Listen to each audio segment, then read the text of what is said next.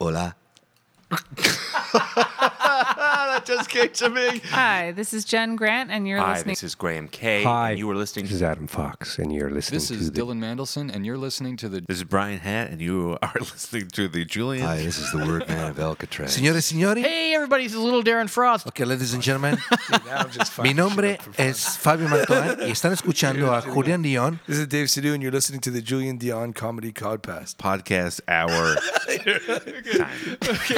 Showcase. You are listening to the Julian Dion Comedy Hour podcast. Hola.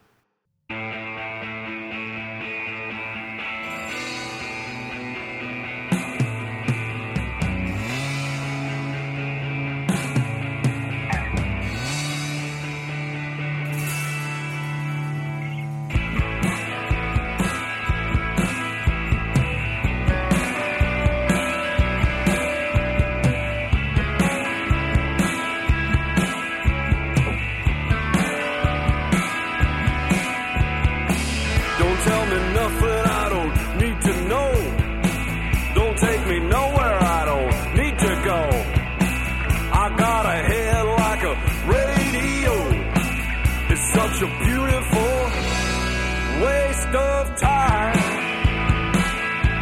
A waste of time. A beautiful waste of time. A waste of time. Yes, here we are. Episode number 11 of the Julian Dion Comedy Hour podcast coming at you. Shit, yeah, we're in the double digits now. This is real. Episode 11. Did I say that? Yeah, episode 11. Coming at you far from Lemon Press Studios. From the west coast of Canada, Victoria, BC. Specifically, I'm sitting in a hotel room right now, talking to you.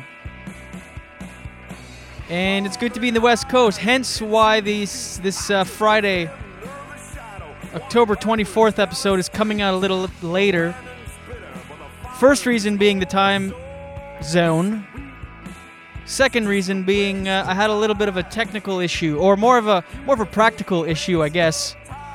I'll get into that in just a sec, but here I am on the West Coast, and it wouldn't be the Julian Dion Comedy Hour podcast monologue if I wasn't completely exhausted yet again.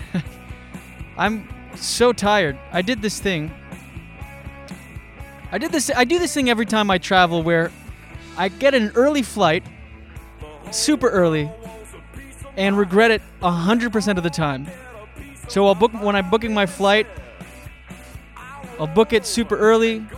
Think I want a full day where I'm going, the West Coast. It's great because when I'm in Toronto, you leave and it's like you go back in time. You show up around the same time that you left Toronto. So I always book freakishly early flights and always regret it and always tell myself, okay, never again. Don't do it. Don't do it to yourself. It's too early. I'm a comedian, so I usually have later nights. Wednesday night, by the way, thanks for everyone who came out to the Julian Dion Comedy Hour live show at Say What. That was great. A lot of fun. And so I had that show on Wednesday night. And so that was late.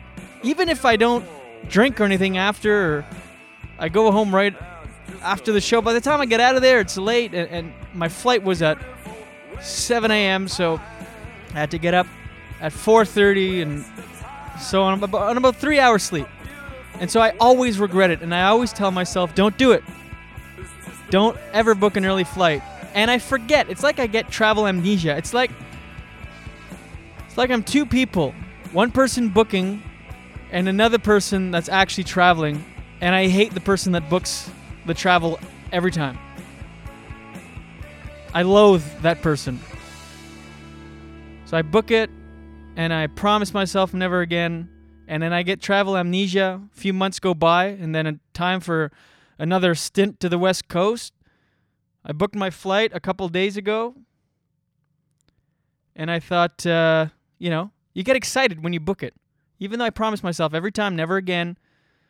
4 or 5 days ago, I log on, book my flight, and it's the same. It was the same price. That's the ridiculous part. So there's like a 6:50 flight, an 8:30 flight, a 9:50, 10:30, 11 a.m. flight, all the same price. Yeah, I'll go for the $650. Let's do it. Get a full day in Vancouver when I land. Forgetting, of course, that when I land, I'll be on 3 hours sleep. I'll be in the worst mood ever. Won't be able to socialize or do anything. Will want to nap all day. So you don't really get that extra day of travel. So that happened again. Woke up on 3 hours sleep, beyond exhausted. Dragged my ass to the airport. I actually got a real nice travel case for all my podcast gear. I brought my board and my mixers or my board and mixer. That's the same thing, actually. I brought my board and my mics. And so I carried that on the plane with me. I get to Vancouver, or I get on the plane, and I had an emergency exit seat, which they really drive home the reality of crashing when you're sitting in an aisle seat. They approach you before people are still sitting down. They approach you. Hi, does everyone here understand English? Okay, just to let you all know. You understand English? Yep. Okay, this is important. Just to let you all know. And they usually say in the unlikely event of this flight attendant did not say unlikely. She made it very much a reality that we could go down in flames. And if we do, the safety of all the other people aboard this fuselage of fear and danger rests on my shoulders. So she's like, so you realize you're sitting in an emergency aisle. So if we go down, you will need to, this is how you open the doors. And you want to look out the window for fire or debris. And so I'm like, oh shit, this is real. So look out for any fire or debris. If we're in the ocean, just make sure it's safe to open the door before you do. This is all great. This is all positive. Wasn't thinking about it. All I wanted was the extra legroom. Now I'm thinking of fire and debris and ocean outside my window. So you're not really listening. You're just thinking, oh shit, man, if this could happen. This is a real thing that might very well happen. And so if anything does happen, everyone on the plane is fucked because I'm not listening. I don't actually know what to do. I still don't know. I sat there. I was bestowed with that responsibility. Still don't know what I should have done or should do.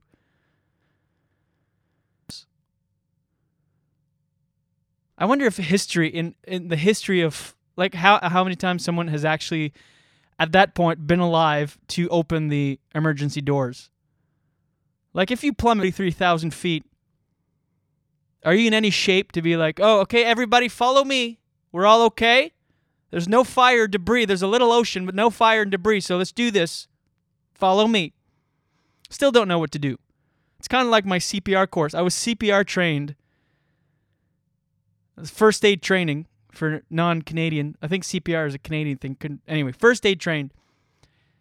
And it was a full day class that I took a while back. It was like 8 hours.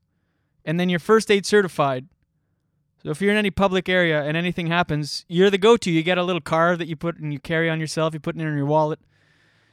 But the woman teaching the class really phoned it in. Didn't really care much about anything. She just told us about stories. She kept saying, she was like, yeah, my kids are retarded, her words.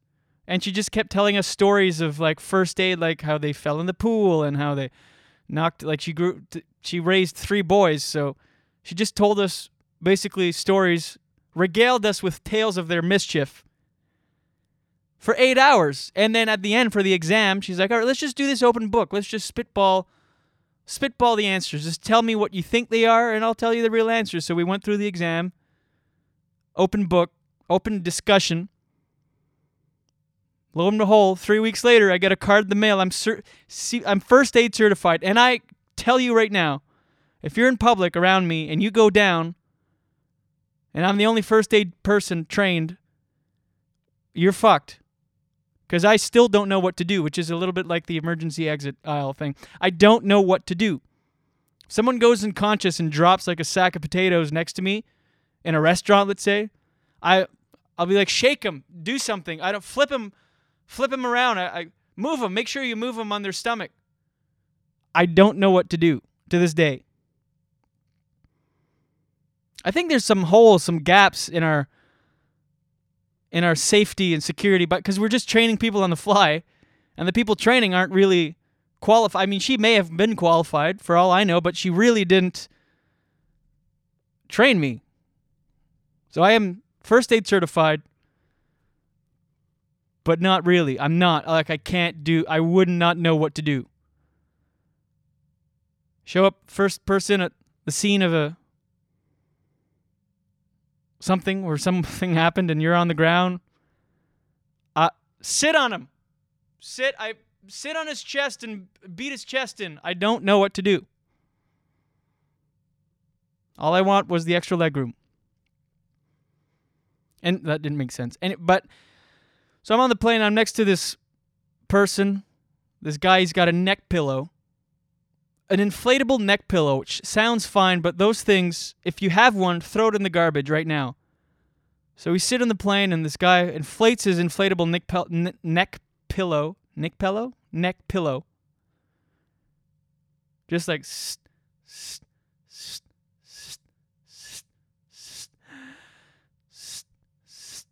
He's inflating this thing,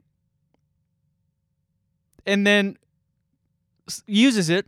Then at the end of the flight, pops the thing, and then he unloads his neck pillow directly in my direction, in my face. So he's unloading basically a U-shaped baggie of stale travel breath.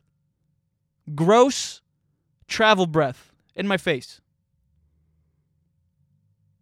That was great. Thanks for that, sir, in seat 18D, Air Canada Flight 1153, with service from Toronto to Vancouver. Thank you for that. So I get to Vancouver, of course, in the worst mood possible. Here I am enjoying my, quote, full day in Vancouver. Just a vile piece of a human walking around.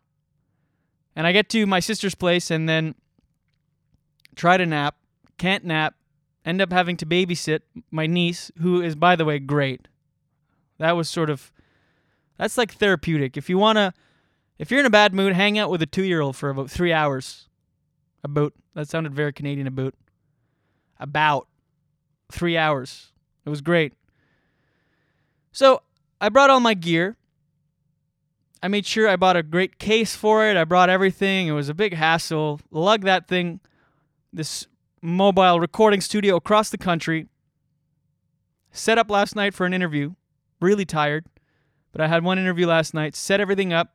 And realized I didn't have my fucking power cord for my mixer. Had everything else.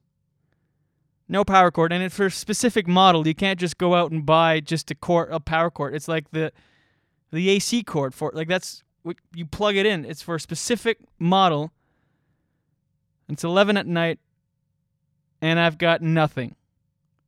And I'm like, oh shit. All these interviews lined up. I had to do an episode for today, for Friday, and nothing. So then I start brainstorming and think this is another thing when you're like in distress and you realize the extent of the issue and you know that you have to get it specific.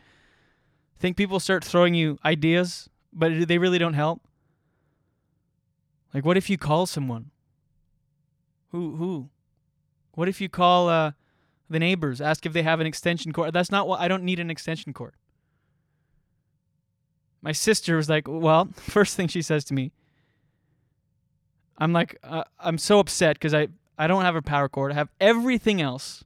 My mics, my mic cords, my headset amp, headsets, everything. My mixer, my brand new case that I paid to travel with, that I bought. No power cord. So I'm like, my sister, as soon as she sees that I'm upset, well, maybe next time you should have a list of all the things that you need. Yeah, thank you so much. I'll do that. Thank you, sister. She knew it was horrible advice. As she's telling me, she's like, okay, this is probably not the best time to say this, but how about next time if you had A list. Perfect. That's great. Thank you so much. Should I print it? Should I laminate it? What should I do with this list? I need more details because clearly I don't know how to operate on my own. So I ended up coming to Victoria this morning, going to Long and McQuaid here, and kudos to Mike at Long and McQuaid in Victoria. Great guy. I called him, and I actually bought another mixer. First thing I ask is, what's the return policy? He's like, 30 days, original packaging, no questions, no problem. Can I return it any location? Absolutely. So I bought another full mixer, opened the box just to grab the power adapter, plugged it into my own, and here we are, sitting in my hotel room. It's 4:34 Pacific time, and you can hear me. Thanks to Mike at Long and McQuaid in Victoria. And by the way, I will be returning my mixer in Vancouver. Thanks to the policies at Long and McQuaid. So thank you for that. Okay, let's get to my guest today. Normally now I would cue up the interview and tell you little couple teasers and what we talked about and how it went and that it was fun. Well, I would do that, but I don't know how it's going to go because we're just about to do it. He's standing outside my hotel room, so I'm going to let him in. Let's do this. My guest today, you'll enjoy our talk. I'm sure of it. I can predict the future a little bit. I have an intuition. I should just give up on words. Okay, you're going to enjoy it. He's a great guy, funny comic. Enjoy my chat with Sean Proudlove. You and me belong, just like the flowers, laughing all day long. People, I need you loose. Sing a little song, then take a shower. Julian Dion, Comedy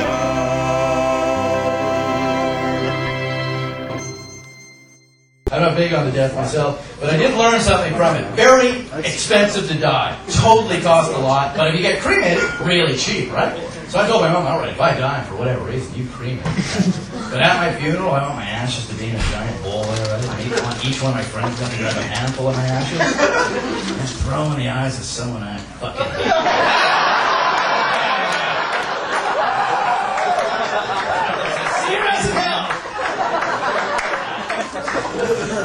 Then we're gone to Subway and you get the foot long and you can't eat it all in one sitting, right? So you put it in the fridge till later. You're done that. Yeah, you guys know. What the hell happens to it, right? I don't know much about fridges, but I'm pretty sure I put a dry sub in the fridge there, right? It was protected with a bag and a napkin on it. It should be all right. No. Going to get it an hour later. It's the soggiest fucking thing in the world. Unbelievably soggy, too. If you haven't experienced, let me tell you what just grabbing the bun feels like. It is like giving a leper an Indian arm burn.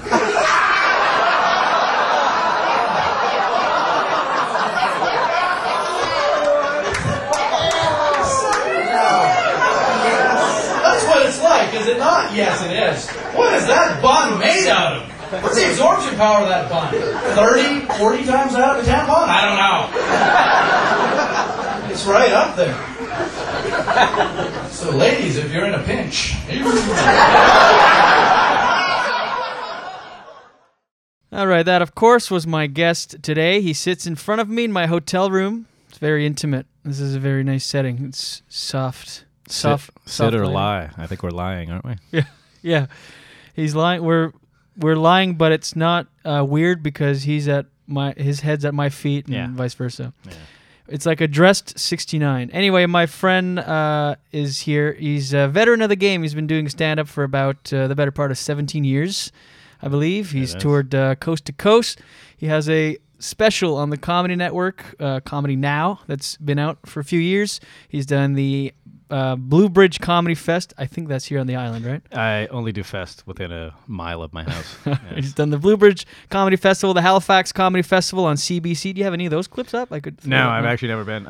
You've never been? No, I haven't even been coast to coast. It was coast to middle of the country. I was supposed to go. Because I looked it up. It said you've been to the Halifax Comedy Festival. No. On some show that you did, it said. Yeah, they always throw that in. Oh. It's become like a standard credit for because anyone. You're far enough from there. Yeah, nobody's going to check on the Halifax. Right. The website's not good enough.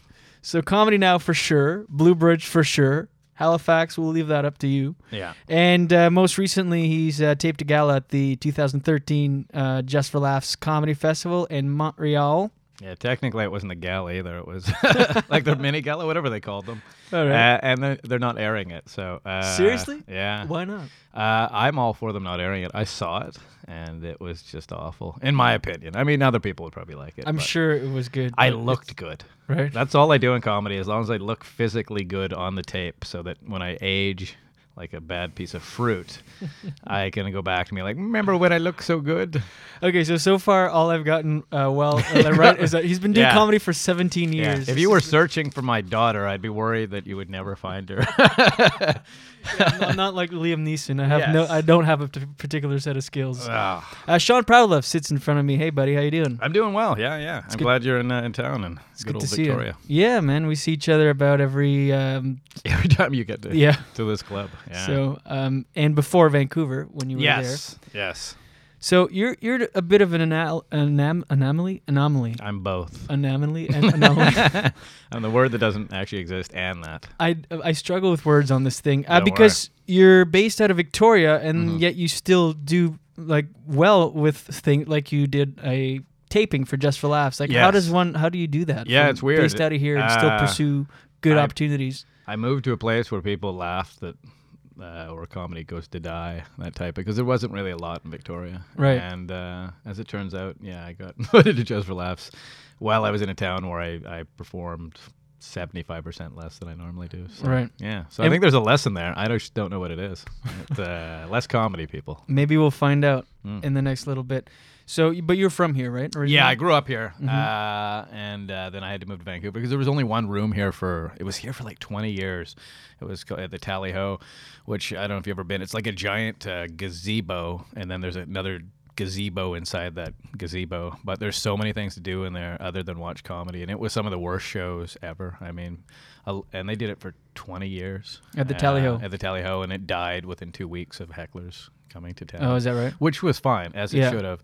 But I mean, I did some of the worst shows there ever. I mean, you were the 12th best thing to look at when you were on stage. Right, there. It was right. that type of room. A lot of ball teams, just horrible. But it still existed for 20 years. So Is it still around? the place exists. They just cleaned it up, so it's actually quite nice. Is it still the inception of gazebos? A gazebo Yeah, it's is a exactly. gazebo? It's a newer gazebo and a gazebo, but I mean they've got like new TVs now. I mean before it was even like they had terrible TVs, and they had horse racing. You could watch that. They had pool tables. They had pinball. They had darts, keno, and these were all spread around the thing. So you could do all of these things and still watch a guy die doing comedy on.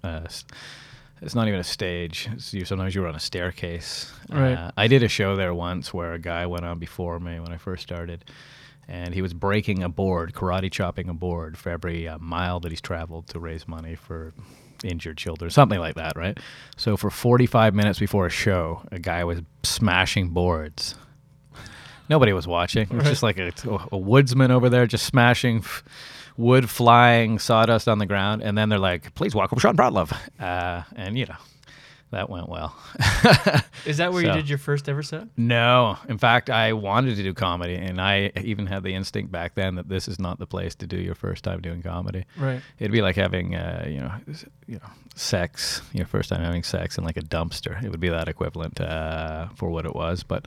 I did go watch a lot of shows there, so I mean, I got a feel for people, and I mean, if you talk to every comic brought up the Tally Ho that was been around for a long time, they would tell you a bad story of that place, but it still existed. It was a regular gig, but just horrible. So let's go back then. 97 you started. Yeah, 90. I think it was 98 actually. I was talking to Damon about this, and I think it was 98. July 1st, 98 was my first show, or July 2nd. So. And where was that? That was at Yuck Yucks. And Okay. their amateur night back then consisted of 15 people in a 200-seat room, and it was not anything like it is now, where I go see amateurs that are performing for 200 people. Yeah. I mean, it was just a horrible Wednesday night in Vancouver, and where they're I can't remember what it's called now, by the casino, and it wasn't a good venue for comedy because it was attached to a bar, but their amateur night for a long time it was awful. I mean, it was always 15, 20 people, hard to get on. They only had 5 spots, but that's where I started. So it was interesting because I told people back home, because I went down there, I didn't know how to get on. I said, and I said I pulled the trigger. I went down there. I said I want to do it. And they're like, oh, you can't. You can get on next week. But then I told everyone that I was going down, so I had to play that through. So I told everyone, I'm like, I did all right. Oh, and you hadn't actually hadn't done it because I knew I was going to do it the next week. Right. And then I did better than I'd actually bragged, so I felt I should have bragged more. So I didn't tell many people that. So, but it did force me into doing it. It was one of those things. Right. That, but I'd made my mind up, and I went down there, and actually it wasn't that bad. I still have the set list. I could probably still tell you half the jokes. Yeah. Tell me one. My first joke was I said people complain it rains too much in Vancouver, but if it wasn't for the rain, it wouldn't wash away that smell of urine and vomit in Gastown, which is, I believe, the first joke I told. So I don't think I even told it right. So but that was generally it, a rain joke in Vancouver. So yeah.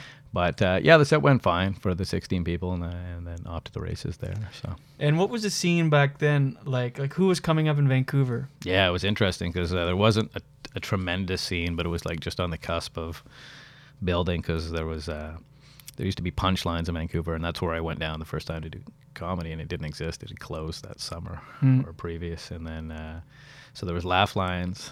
That didn't really have an amateur night. You could maybe get a guest spot there. That's still in existence, and it was it was probably at its glory days back then. I mean, it was run fairly well by Mark Dennison, and they got good acts. I mean, they were still getting your Irwin Barkers, your Brent Butts, and Daryl Lennoxes. They were just regularly headlining there, but it wasn't an amateur night, so there wasn't any shows there. So there was like.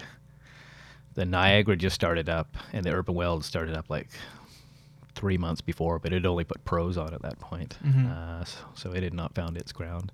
So when I first started, there wasn't very few things. But I did a show at the Niagara the week after Yucks. That's where I got to saw. I met a young John Bueller, who was just like 19 years old, and there was Damon and Dave Nystrom and Patrick Maliha and Kevin Fox. But they were all. None of these guys were headlining. They were all middle acts at that point. So I mean that was the first time I got to see a large group of people do comedy in a bad room. Right. And I loved it. It was just interesting to see. I mean, it was a bad room by today's standards, but it was interesting to watch. And how many times were you getting up? When I first started, nothing. I mean, because there was no rooms, right? I mean, Yucks was a gamble. You would have to call on like a Tuesday at 12 o'clock exactly, and the first 5 calls would get through. And there was no guarantee you'd even get on. If 2 headliners showed up, they would just bump the amateurs. So I think I got on from July to December 22 times, 23 times. And even that year after, I think I only did like 70 shows. And I had a roommate that was doing comedy, Josh Stubbs at the time, and he would play anywhere, musicians, anything. And he probably doubled the shows that I did, but he played everything. Right, like music, open mics. Yeah, anything, or just rooms that would survive one night and never come back. But there wasn't a lot of things that first year, but then it started to take off with the Well becoming more amateur friendly, where they brought in people, and then that became the hub. Let's talk about that a little bit. The Urban Well was that was a super special room in the way that it was, in my knowledge, the only satellite room that has ever supported 2 shows in one night. Yeah, it's weird. On a Tuesday, too. On a Tuesday. Yeah. So talk about that, because you eventually took that room over, right? From yeah, Brent. For sure. When Brent went on to... So Brent Butt started it. Brent and Jamie started it. I think it was Jay Brown's room originally, and he gave it to Brent and Jamie, and they did a Tuesday night. And I mean, it was like the same 10 comics, 11 comics headliners that would come in, and they would bring in a couple people, but the town just, I didn't think, really knew each other super well. I mean, the young guys and the old guys didn't really mix, and I mean, you would meet them on the road and stuff like that. Like even my shows in the first 23, like 9 of them were on the road. I mean, I didn't have the time, but I had a car, which put me ahead of a lot of people. That's Same exactly here. it. See, guys writing jokes. I got a vehicle. So it made a difference. But it ended up that when they first started, it was one show on the Tuesday, and but it had Brent as the MC and then all the headliners. I mean, so it was a pretty good show each week. But they were just, I think at that point there wasn't a room that they got to do things like that. They would go down and be able to do stage time every week consistently. So it started to build up, and as they moved through the weeks, they needed more acts, so they brought more people. In fact, I got my first spot on that show, so it would have been their first anniversary show. I had a joke about tit fucking that Jamie had found out. He liked the joke. And he says, how would you like to come down and just do that joke? One joke. One joke. And I'm like, can I have a tag? And Jay Brown's like, don't get greedy. And I'm like, but. So I did. I got to do that joke on the anniversary show, which was a big deal for me because I'd not met Brent I barely knew them. So Brent doesn't even tell the audience that he's like, they introduce me like a normal act. I come and tell one joke, do the tag, and then bugger off. So that was my start of the well. And it was a fun room to play, but it definitely built up from there. And I think over the next, year and a half, 2 years, it became a big thing to the point where they had to put that second show on because they had so many people trying to get on there, and they ran long shows anyways. Mm-hmm. But Brent would do 40 minutes a night as the MC, so you can see how long the shows would get. So when it was one show, it was probably a two and a half hour show, 2:50, it was a long night. But when they went to two shows, the dynamic changed because the amateur show became, all new people. When Jamie was booking, he wouldn't put no thought into it, but he would just let the dice roll to where they were. So some shows were just crazy. It was Brent with a bunch of the Bad News Bears, and then the late show was just the stacked show, and so it was interesting to watch how it moved. But there was that much of a demand on the Tuesday that they had to do two shows just to for the surplus of comics, and even just people wanting to come and watch the show because it became the place to drink and have fun. It was a fun place as is, but the comedy just added another element. And pretty audience. It was probably the place I played where it had the hottest people I've ever seen. Really? Like if you were 7, I'm like, beat it. Unless you work here, nobody wants to see that your 7 look. So the comics would get to mix in with that. You could tell what comic was. You're like looking around like, oh, look at all these beautiful people, and there's a comic. So it was good times. And was it the same crowd for the both shows? Would they stay generally, or would you flip some people did, but those are those people where you always recognize them at a show where you're like, why do I know you? And I'm like, you're a comic, and they're just they love comedy, or they were they draw comics, or they're somehow attached in the industry. But they just there was enough people there that they rolled. Quite a few people would go like twice a month or this and that. So they definitely had an audience change, but there were some people that would stay and. But generally, it was a different show. At least when I booked it, it was always, if you watched A to Z, week after week, there were always different shows. Mm-hmm. And what do you remember your tit fucking joke? Oh yeah. What was it? Said I'd be like, so I breast, whatever. They would laugh because it was so obvious. I still do if you look closely. My breasts are so big that my girlfriend tit fucked me last night. But that was my big thing. That was my my one joke. And people would laugh at my inner turmoil. But I put a lot of effort into it there, didn't I? I'm like, yeah, tit fucking, yeah. And what was the tag? What was the tag? I don't even know. I can almost see it, but it's gone. So you get up, you do it. That's basically a one-liner. So you get up, you do it, and then thank you. Yeah, well, I told one-liners at the beginning because that's all I could write, right. Which was weird because that's not really how I do comedy now. Mm-hmm. But when I look back at videotape and stuff like that, I could write a joke, and it was generally a one-liner because that was it. It was I would muster one thing that I think was funny out of that. But that's just I think at the beginning, that's all you could come up with. So, but and so at the Well, a lot of big names came through there. And when did it transition from Brent's room to yours? Well, I think it lasted 8 years in total. And the first year was pretty soft for them. And then I think it was year 3, 2.5, 3 is when they went to 2 shows. And I took it over at the 5-year mark. So that's when Brent went on to Corn to Gas. And but at that point, I thought it passed its peak because, we had so many good acts and a lot of good people. We also had Brent as the MC. We're talking, we got a heavy hitter. It doesn't matter. Even if the show's just crap, you still got Brent, and he gets funnier as the night goes along, and he was a joy to have. So when he left it, it was a big blow. I mean, I didn't want to take over the room because that room allowed me to do anything. I could go in there and rip a hole in it, good or bad, and they would allow me to do that. That was the only room that did that. Because if I did that anywhere else, it'd be like, we can't book you if you do that, if you turn on an audience or this and that. So, but they knew I loved the room and that, so they wanted me to help run it, and it just it ended up ultimately killing my comedy because I became attached to how the show did as a whole. Like even the first week I MC, because I didn't want to MC. I was adamant about not MCing. I'm not a good MC. I thought I was better by contrast, and it just ended up that they wanted me to MC, and I'm like, ooh. And the first week was the night of a Canucks game, and huge fight with this front row in the early show. I mean, it was viciously mean to the point where I would attack the weakest link at their table just to hurt them.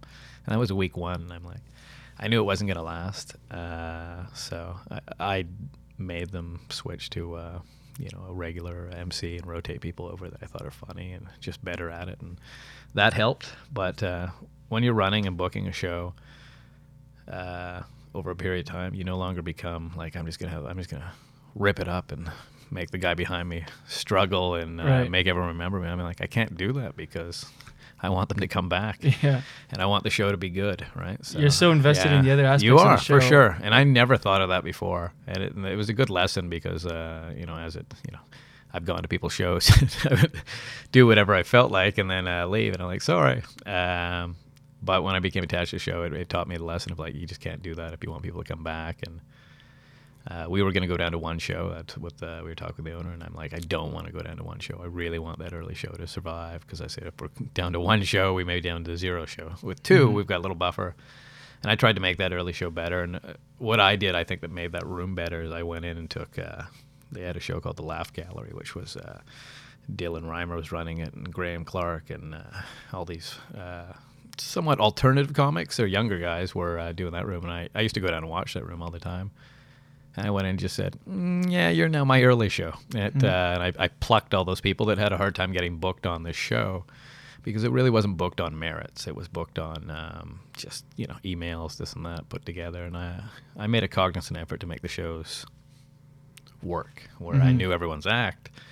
I knew what kind of styles they had, and I tried to build shows that, and put some thought into it, so I could look at I always told people, you never have to ask me to be on there. I'll put you on, because I want to use all my pieces. If I knew you were on last week on the late show, well, you know what, I'll put you on next week on the early show. Just to mix it up and try and put some thought in that. But what made that early show, as things progressed, better was I just came in and I just took all the good young acts, and I got to know Graham really well, and he became my MC on that early show. And I just, as I say, I made it stronger. I made it to the point, at least personally, because I never drank down there. When people tell stories of the well, they're always convoluted, because I'm like, the top 10 drunkest people I've seen in my life were at the well. Right. Like, just unbelievably drunk. So I see things a little differently when I look back on it, because it was a great room, but it had many bad shows, but it had some amazing shows. But it's just one of those things that you had to secure that early show, and it became better. I thought ultimately it was the better show of the two. It was not the most prestigious one to be on. Everyone would be on the late show, or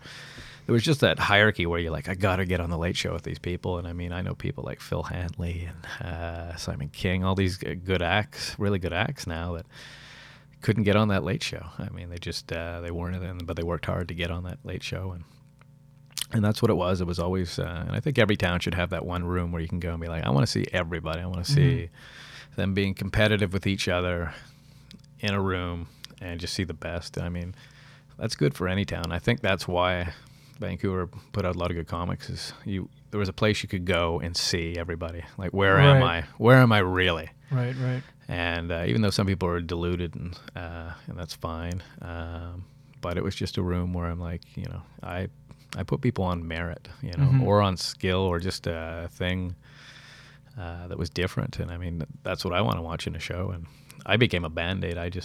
I would do, like, if the show needs a little energy, that's what I would do. I'd come up and give energy, and that's all my act became there, which isn't good as you progress, because I'm just like became a fixer on the show. And a lot of times I wouldn't do sets just because, the show was going sideways, and you'd have to, keep an eye on people drinking and just get him on in the right spot. I mean, when you're producing a show, it was hard and like that. And But as I say, it was a wild ride, good room, great comics to pick from, and but just to have something where you can go down there and strive to be better, as compared to just, I mean, a lot of people are like, well, I'm fighting that guy. I'm like, well, shows like that show whether you are or not. Right. And but I think it makes people work harder because they want to.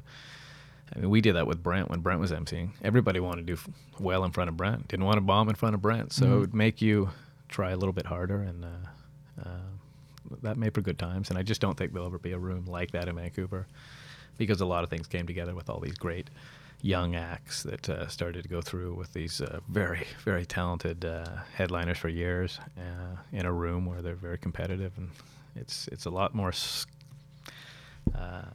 independently 9 different styles of rooms in Vancouver. Yeah. I mean, it's a totally different world. I've been gone there 3 years, and it's crazy how much different it is that to right? now. Like, it's way different. Yeah. I don't know. I can go to rooms, and I'm like, I don't know anyone. I don't know anyone in this room. And when I booked Yucks there in their amateur night, I mean, I knew everyone. I made an effort to go see people and try and get them on. But now, as I say, there must be 200, 300 comics there that I don't generally know. That many, you think? Yeah. Yeah, because I think people come and go. Even in Victoria here, like, I asked the guy that books the local amateur night, and they probably have 85 people's names here in Victoria.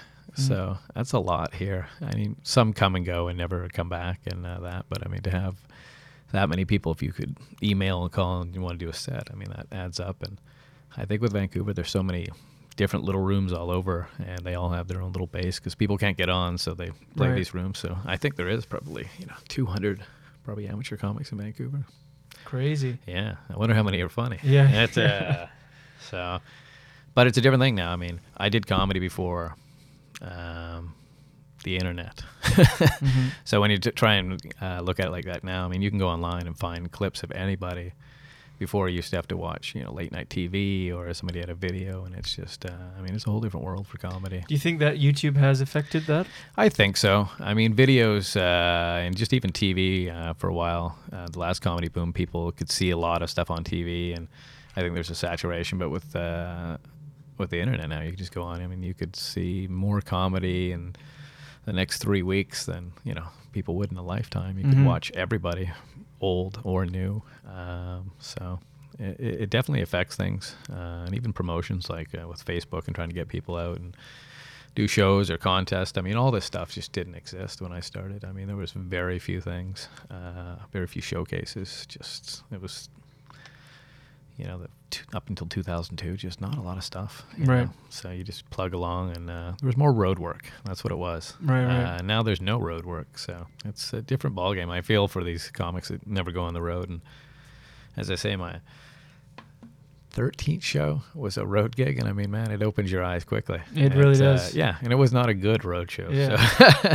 That's the way I started too. In New Brunswick, I had a car. I would go drive these headliners to gigs. I was slotted to do 15 minutes, which I didn't have. I had maybe 2. That's a tremendous amount when you didn't have 2. Jeez, Yeah.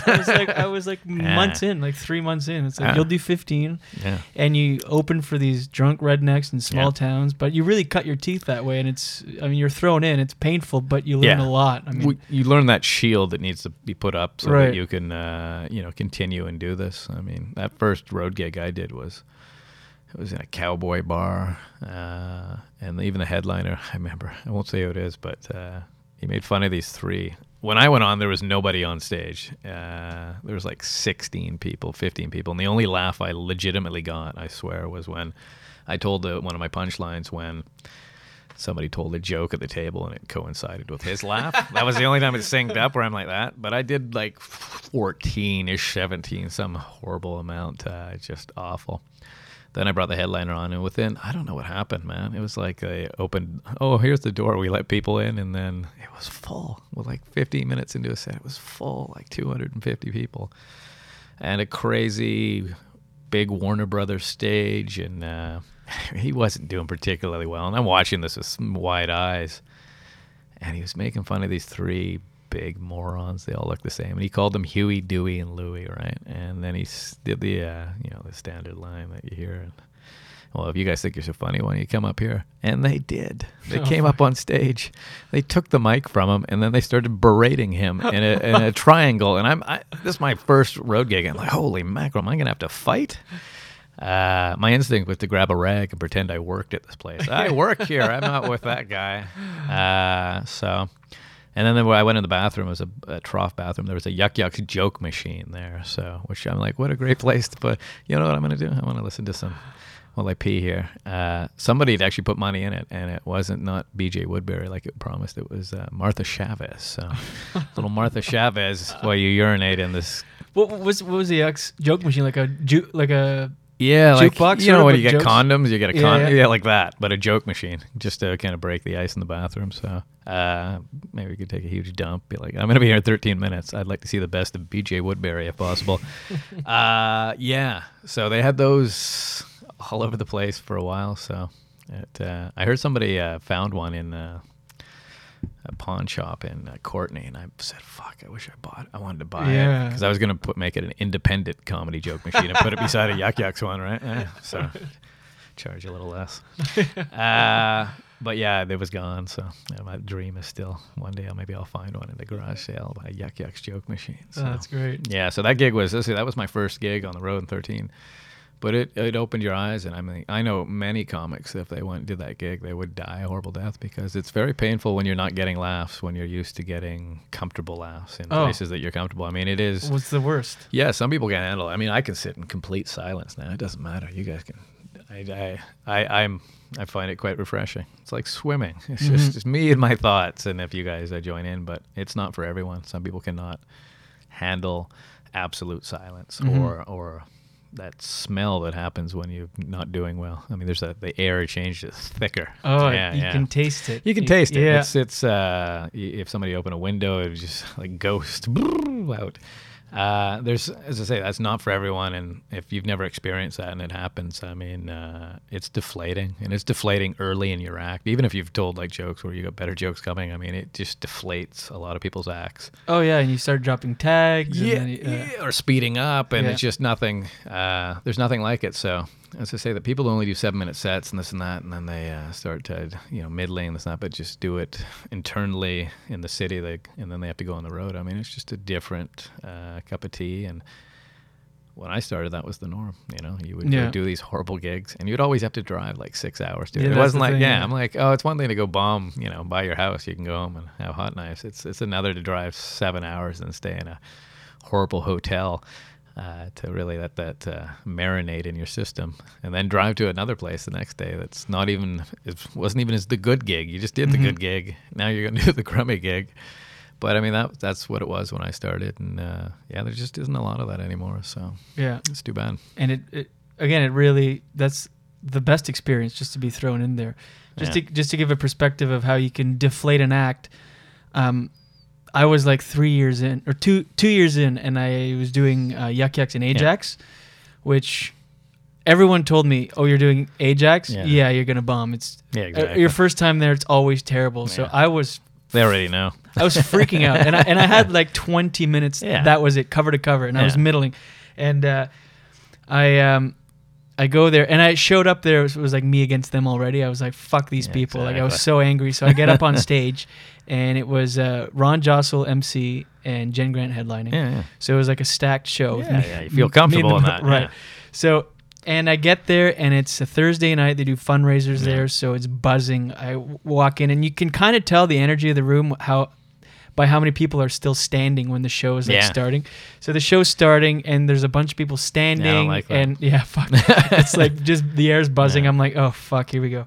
And so Ron starts the show, and he's killing. I mean, he's just no crowd work whatsoever. He's doing his A stuff, and he's just like a machine gun. Going. He's going, and he's just annihilating. And I'm pacing in the back of the room going, fuck. Like I'm so scared. Right? Already so scared. So I go up on stage. He brings me up, and I've got the fear of God in me. I'm just like so fucking scared. So I go up on stage, and I do my opener. And my act was so structured back then. Like I had 20 minutes, and I knew like at minute 14 where I was, at minute 16 where I was. Yeah, I which is always good. Right. But I couldn't even flip the order. If I flipped it, I was fucked. Doomed. Like, so it was all straight, like one, like press play and go. And I couldn't deviate from my act whatsoever. So I do my opener, nothing. Oh, no. My second joke, nothing. And then they start chatting amongst themselves. So I'm like, oh, fuck. And there's like a buzz in the room. And just feel the weight on my Yeah. shoulder. Oh, it's awful. Start sinking. Yeah, yeah. My back starts sweating. And then I'm, again, deflating my act. I'm dropping tags, Yeah. going to the next bit, going, they're not going to like that. That's an act out. I Yeah. can't do that. Okay, drop that. Do the next one, drop that. And I was at a point in my act where I usually was at minute Yeah. 19 Yeah. by that point, and I knew I was going to wrap it up. And I had this iPod Nano on the stool with me to time my no. sets. And I look down, and it's 11 minutes. And I'm done, basically. And it's complete Yeah. silence. So I go, this was my big closer. And my closer was an act out I used to do back then, so I couldn't do that to silence. There was no Jesus. way. So I'm Yeah. like, 11 minutes, I'm done. And so I'm like, this is my closer. So there's a fundraiser here tonight? Yeah.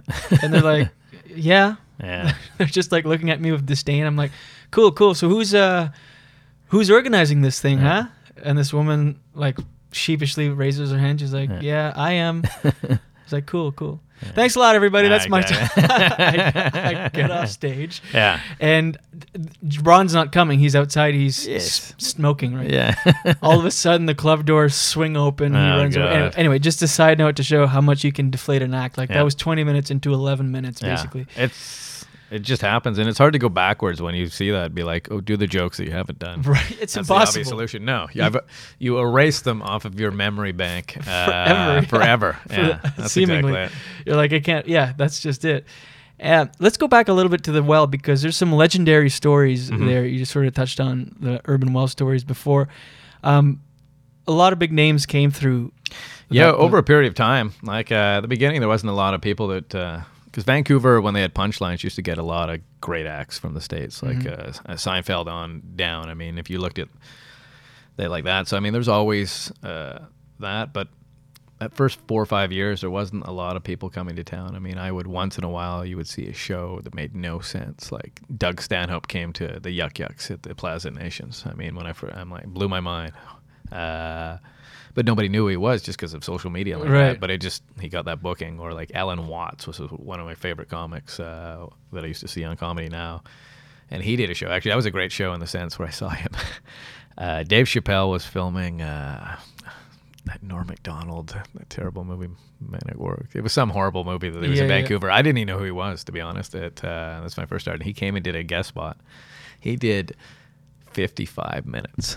55 minutes as a guest spot. And then totally changed the dynamic. I've never seen a show dynamic change much where I'm like, heck, I just did 55 minutes off the top. Right. Because the MC did a minute. Then Dave Chappelle did 55 minutes. Then Daryl Lennox had to go on. And to be honest, kind of struggled at because the guy did 55 minutes of topics in front of him. You felt the room was just all weird. And then Alan Watts, a bald little white guy, comes on, and he's really funny. And he was bombing, like horrible bombing. And my favorite line he always said, he goes, "I never more in my life wish I was black." And I laughed.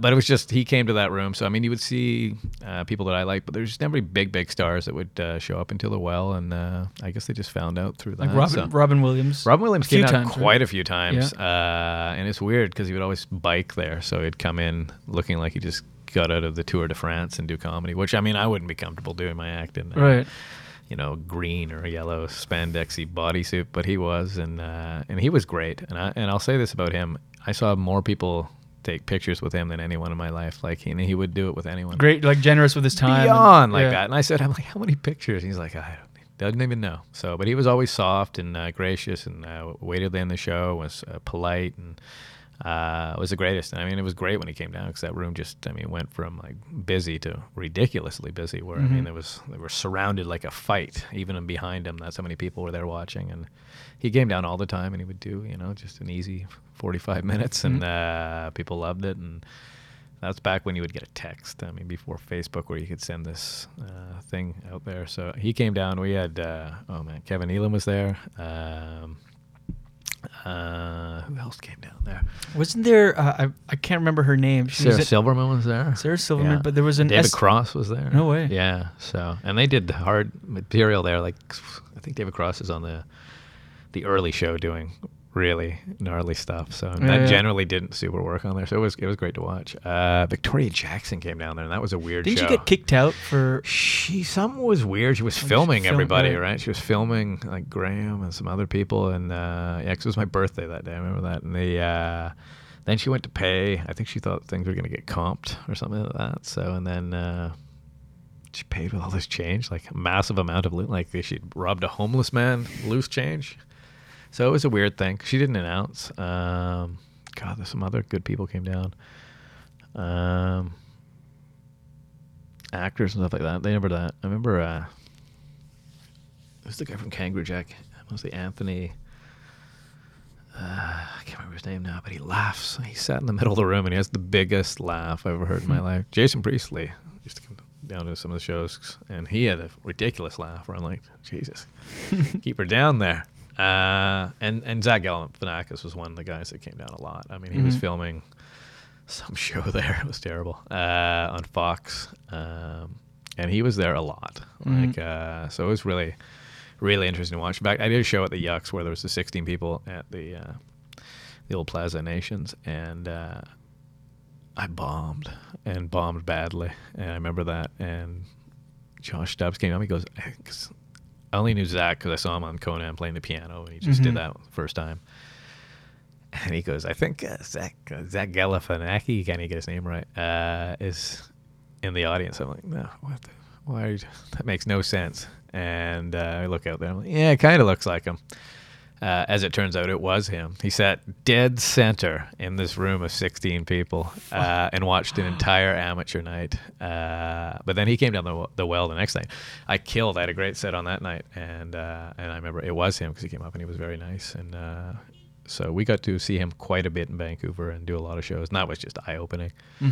I mean, that just, he just showed you another 2 levels of comedy. And that, to me, was even before he hit he just got better and better at stand-up. Yeah. In those years, I thought he just really, well before The Hangover and that. I mean, but to see him just do shitty shows and good shows and how he'd go about it was totally eye-opening and fun to watch.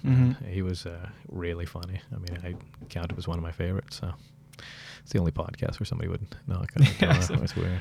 Someone's knocking. Let us grab that. We'll be back out. There's a couple of more things I want to ask you, sure. so we'll get into it in a second. Let's take a short break here. He did order pizza. That's what he All right. This episode of the Julian Dion Comedy Hour podcast, that's episode 11 with Sean Proudlove, episode 11. Yeah, is brought to you by Echo One Photography. Hey, Toronto listeners, I'm talking to you. If you're a comedian, you're a musician, or actor, business person, whoever, it doesn't matter. If you need some headshots done, well, stop looking. Go to Echo One Photography. They'll do that for you. You own a business, you want to shoot some products for e-commerce or advertising purposes, Echo One will do that too. They do it all, and they do a damn good job too. Email Eugene, that's EUGENE, at echo1photography.com and enter JDCH in the subject line for special offers. Yeah. Do it. Do it. Do it today. All right, we're back. That was Ron Vaudry at the door, but he's out smoking. Anyway, so we're talking about The Well. Okay, so you're somewhat of a comedy nerd. Like, I mean, you watch it, you like it, you dissect it, you analyze it. I think so, yeah, over the years, for sure. I mean, not at first. I mean, when people go, who did you like before you got in comedy? I mean, I used to like people that did impressions and stuff like that. Now I'm like, I detest them. No, I shouldn't say I detest them. But I mean, that to me, when I first started doing comedy, I was super impressed. And that's what I gravitated towards liking when I watched, because it was just something different. Now I'm like, it's not my cup of tea. I mean, for me personally, I like jokes that trick me. I like to go down a path where because as a comic, we tend to try and guess ahead, right? Yeah. I mean, it's just one of those things, and I like people that trick me, and there's many comics that do, and I love that. I mean, it's one of those things where you pull the rug out from underneath my feet, or just people that are good with words, because I'm still not that good with words. So who are some of your favorites? You say you're still not good with words, but you're a great comic. You're very respected too. Like, yeah, I think it's because I'm nice to people, or at least fair. I mean, as I say, as a booker, people would hate you. But I always book to say book shows on merit. I mean, if you're funny, I'm going to put you on. And I'm going to put you in an awkward position. My buddy Jeffrey used to just be like, please don't put me on after Tara Lennox. And I'd be like, nope, that's where you're going. Because the uncomfortable is always funny. I mean, I always found that on shows. I mean, like, I want to watch some people struggle, because even good comics don't like to follow certain types of comics. And I mean, I enjoyed watching those types of things of like, what you can do when you know people's acts and put them in those positions. And I mean, I think people like watching me bomb. I mean, over the years, they really did enjoy it more than they should have. So, but they like when it goes sideways. They're not going to help you or throw you a lifeline, but they like to see things when it goes sideways. So who would be some of your top guys now? It's tough, because the thing is, like when I was at Just for Laughs, I tried to watch as many shows as I could in between the copious amount of drinking that was done there. But it's always trying to find somebody that you just never seen. And there's a guy from South Africa. I want to say his God, I can't remember his name. He blew my mind. He was exceptional, and I should know his name, but I don't. But it's one of those things that I'd never seen him. It was really funny. Yeah. And but I mean, I think Graham Clark, for a Canadian guy, I mean, yeah, he's great. He's ridiculous. The guy just constantly runs, mooning me. He's always funny and always got something interesting to say. But I mean, that's not necessarily the thing that I like. I like people that can tell jokes with. I mean, like somebody like Brent can tell me a joke that I already know what the joke is, but I can somehow still watch it and it makes me laugh. And I mean, that's a gift I can't do when I tell jokes, but he has that gift. But I mean, it's just I like watching a lot of different acts. I mean, some people that's just passionate. I just saw Brian Hatt in town. It was fun. I haven't seen him in like 2 years, and he was so much more aggressive than he was before. He used to be like, ooh, doo, doo, doo, doo, doo. Yeah, and now he's bitch slapping people in the front row. So I mean, it's always fun to watch. I like the evolution. I mean, it's, to me, I say even with jokes. I'm a guy that I describe jokes as like it's like restoring a car. I mean, you're always fixing and fiddling. I mean, Phil Hanley's one of my favorite because he's like that. I mean, as I say, we always text, and he's just always it's never done. He's always trying to polish that one thing. And I mean, that's right down to the word. Right down the word. Yeah. And I always like that. And I like people that do stuff like that. But I mean, every different style. I mean, that's the thing. There's so many different styles of comedy to watch, and I appreciate them all. And you just know when a guy's a comic. When people are like, oh, he does comedy, I'm like, but when you watch comics, you just know, I'm like, that guy loves it. He's into it. And I mean, even if it's not my favorite cup of tea, I still enjoy watching it because they add a flavor or something like that that I can't do. And as I say, like Sonny Dollywall's, I mean, his energy on stage, they have this stage presence that I just never have. I mean, I ultimately think I'm an all right comic, but I see things through a different light than most people. And I think that's always was like that. But I mean, performance-wise, when I watch a video, I'm like, ugh, what a sad sack effort that was. But I think somebody else did those jokes. I think they would do better than me just because it's a performance thing. I'm pretty low-key. I think I frown a lot on stage. I think I just I have this face like I'm an ogre when I'm telling jokes that people are like, 'cause I see them scared in the front row. I'm like, I'm talking about cookies here. Why are you looking so terrified of me? But it is one of those things that it's a two-tier. You got to perform and love to perform, and I don't know if I love to perform. I like it when it's going well, like anyone, but at that point I'm just going through the motions, aren't I? So so it's tough, but I like fixing jokes. I mean, that's what it'll always be. I like fiddling, fixing, much like Twitter. I mean, as bad as people mock Twitter, I'm like, I love it. You're a great tweeter. It's so your tweets easy. are hilarious. Yeah. What's your handle so people can follow you? I think it's Proudlove and Cat. I share the account with my cat. At Proudlove and Cat. So she started it and I hoarded in on it. But it's one of those things that I'll say about Twitter. If you're a new comic, I mean, it forces you to rewrite things 3 or 4 times. You can't just put it out there and edit it. Concise, it has to be enough where it's past the point of making sense, or you'll write something down in a book and then you go back like, I don't even understand this. It makes no sense to me. But on Twitter, you ultimately, if you put it out there, it has to have been revamped 3 or 4 times, and that makes a huge difference when you're writing stuff. And I had to use a thesaurus for the first time in my life. Never did I use it. Why would I use a thesaurus? Didn't use it in school. Wasn't going to use it for comedy. But with Twitter, the only way you can get that 140 character under is you have to find another word. And that's made a huge difference for me because I use it all the time just to go in and fiddle with these things. But that fiddling with jokes, and I talk about that with Graham, like he loves Twitter as well. It's just one of those things. It's just stupid thoughts. Get them out there. Get them out of your head.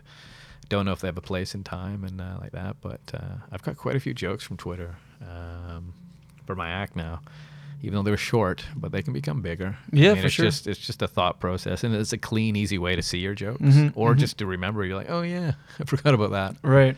So that's good. It's not necessarily what people favorite. Those idiots don't know shit. They know nothing. If people are like, oh, this one good. No, those are the worst. Right. Those are the ones that just got passed around like a doobie. It's that nugget that no one saw at 4 a.m. that you're like, that's the joke. Yeah. But if you didn't write it down there or put a little more thought into it, it just, it would never become anything anyway. So for that, I like Twitter. Yeah, you're good at it. Yeah. So at Proudlove and Cat. Yeah. So you've been in Victoria now for 3 years. Yeah. What brought you back? The lady or? Yeah, definitely a lady. Mm-hmm. Getting married in January. Yeah, exactly. Nice. I know, exactly. That's all right. I'm dead on the inside. She doesn't know yet. Ron Beaudry sits in, by the way.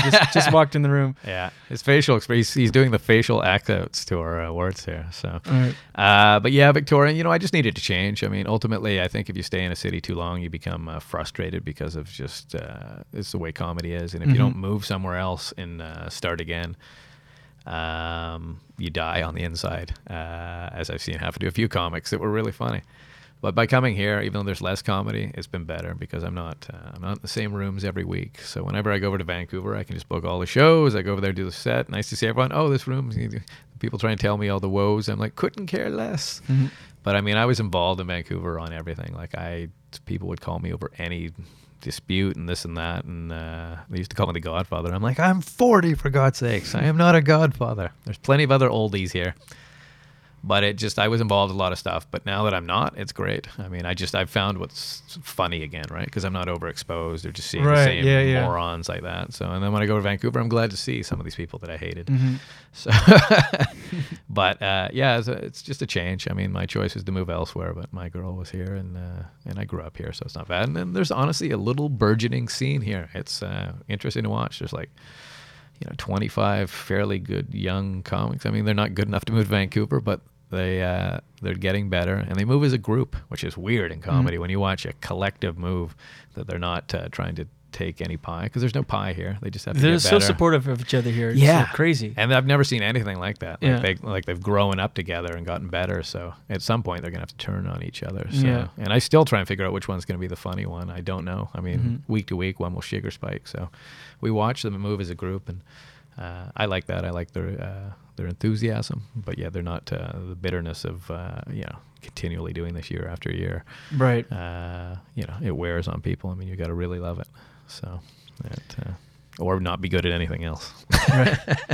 Cool, brother. Well, we'll go in for the close. Anything you would like to plug, good sir? Not really. Just at Proudlove and Cat on Twitter. Follow me on Twitter. Follow me, then unfollow me, and then maybe one day follow me again, because that seems to be the trend. All right. Well, I appreciate you sitting in and talking with me. Yeah, man. it was great. And that's it. I'll see you next time I'm around. All right. I'm gonna go have a shower. Okay, buddy. All right. Ciao, man.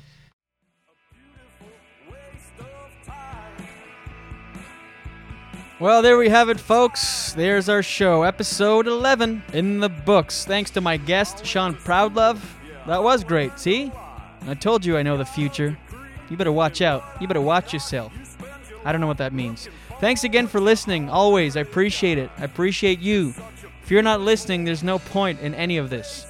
So keep listening, keep downloading. Email the show, pod@jdcomedyhour.com. Check out the Facebook group, facebook.com/jdcomedyhour. Follow on Instagram and Twitter @jdcomedyhour. Thanks to my producer, Adam Fox. Thanks to my sound engineer, Miles Lacroix. And thanks to you a million times. I don't know if you get it, but I mean it. Mom, I love you, and what else can I say? Hope I'm not missing anything or anyone.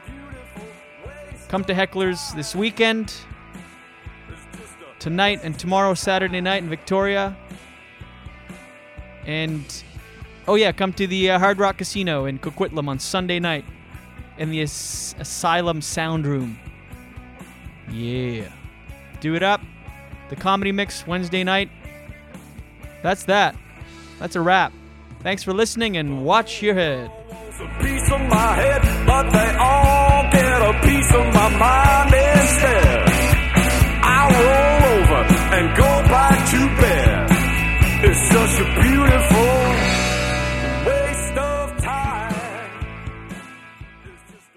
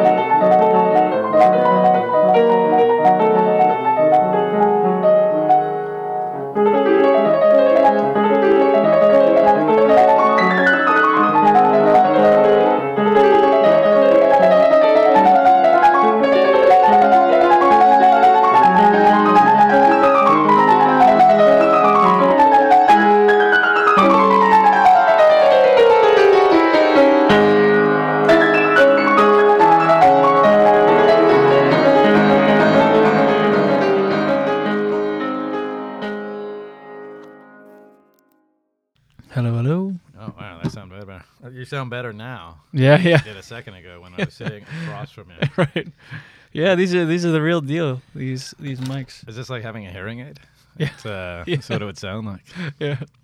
This is the world through I don't mumble when I have a microphone in front of me. the ears of a deaf person. Yeah, exactly. You heard me. We all know you heard me. All right, check. How's that? Seems good. Seems good. Is that too loud or anything like that? No. All right. Weirdly enough, though, when my voice comes out, it's Spanish. It will come out Spanish. I've got translators. I know people. Exactly.